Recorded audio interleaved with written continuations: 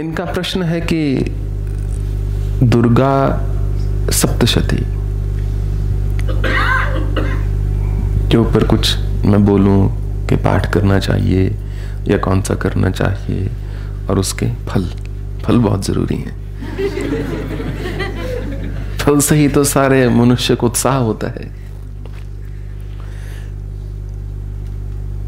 मैं आपको अपनी व्यक्तिगत इसमें बात बताता हूं। दुर्गा सप्तशती में मां जगदम्बा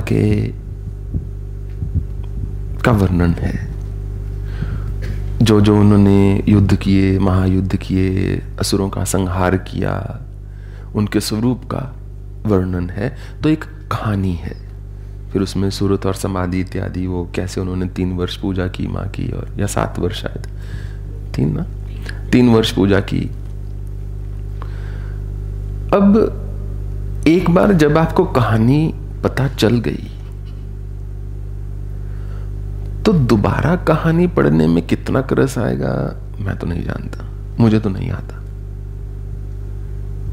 एक कहानी जब हम पढ़ चुके हैं, अगर मैंने अपना पाठ या पूजा इसी को मान लिया कि अब मैं दोबारा वही कहानी पढ़ूंगा, दोबारा वही कहानी पढ़ूंगा, दोबारा वही कहानी पढ़ूंगा, तो उसमें ना तो मेरी रुचि रह जाएगी, ना ही कोई आनंद आएगा, ना ही कोई ज्ञान रह जाएगा।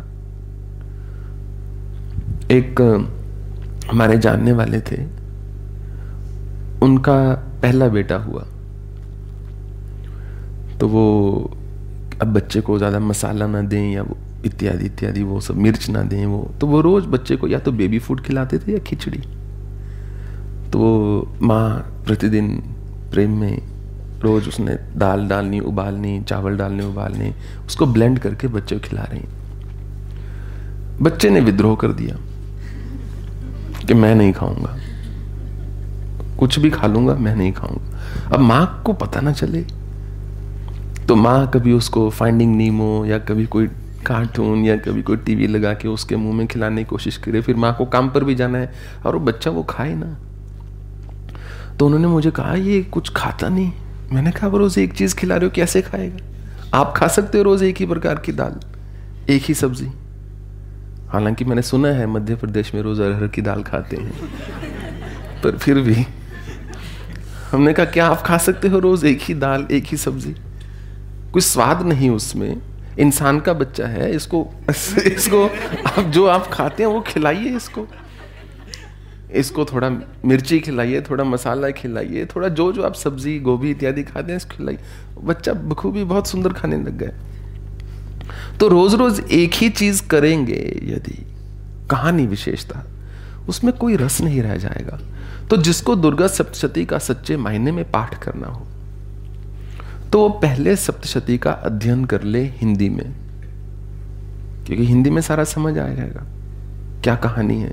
एक बार हिंदी में अध्ययन करने के पश्चात फिर उसमें कुछ मंत्र दिए हुए हैं। एक तो श्री विद्या का मंत्र ही आता है उसमें, और एक उसमें नवार्ण मंत्र आता है। तो दोनों में से किसी एक मंत्र को उठा ले। नवार्ण मंत्र अपने आप में अत्यंत शक्तिशाली मंत्र है। उसमें भी 2 प्रकार का होता है, एक जिसके आगे ओम लगता है, एक जिसके आगे ओम नहीं लगता, सिर्फ बीजाक्षर एंग से शुरू होगा, एंग रिंग क्लिंग। एक है जिसमें ओम लगता है पहले, उसका जप करना है, ना कि उस कहानी को बार बार पढ़े जाना है। इसमें बस एक ही एक्सेप्शन है, वो ये है कि यदि आपको संस्कृत आती है और आपको संस्कृत का उच्चारण करके आनंद आता है, तब आप दुर्गा सप्तशती का पाठ कर सकते हैं उच्चारण के साथ, स्वर के साथ, क्योंकि फिर आप रस के लिए कर रहे हैं। संस्कृत ऐसी भाषा है, नाम ही संस्कृत है, कल्चर्ड। ऐसी भाषा है कि जब उसमें कोई भी पाठ किया जाता है गाकर, तो वो आपको एक दूसरी ही अवस्था में पहुंचा देता है।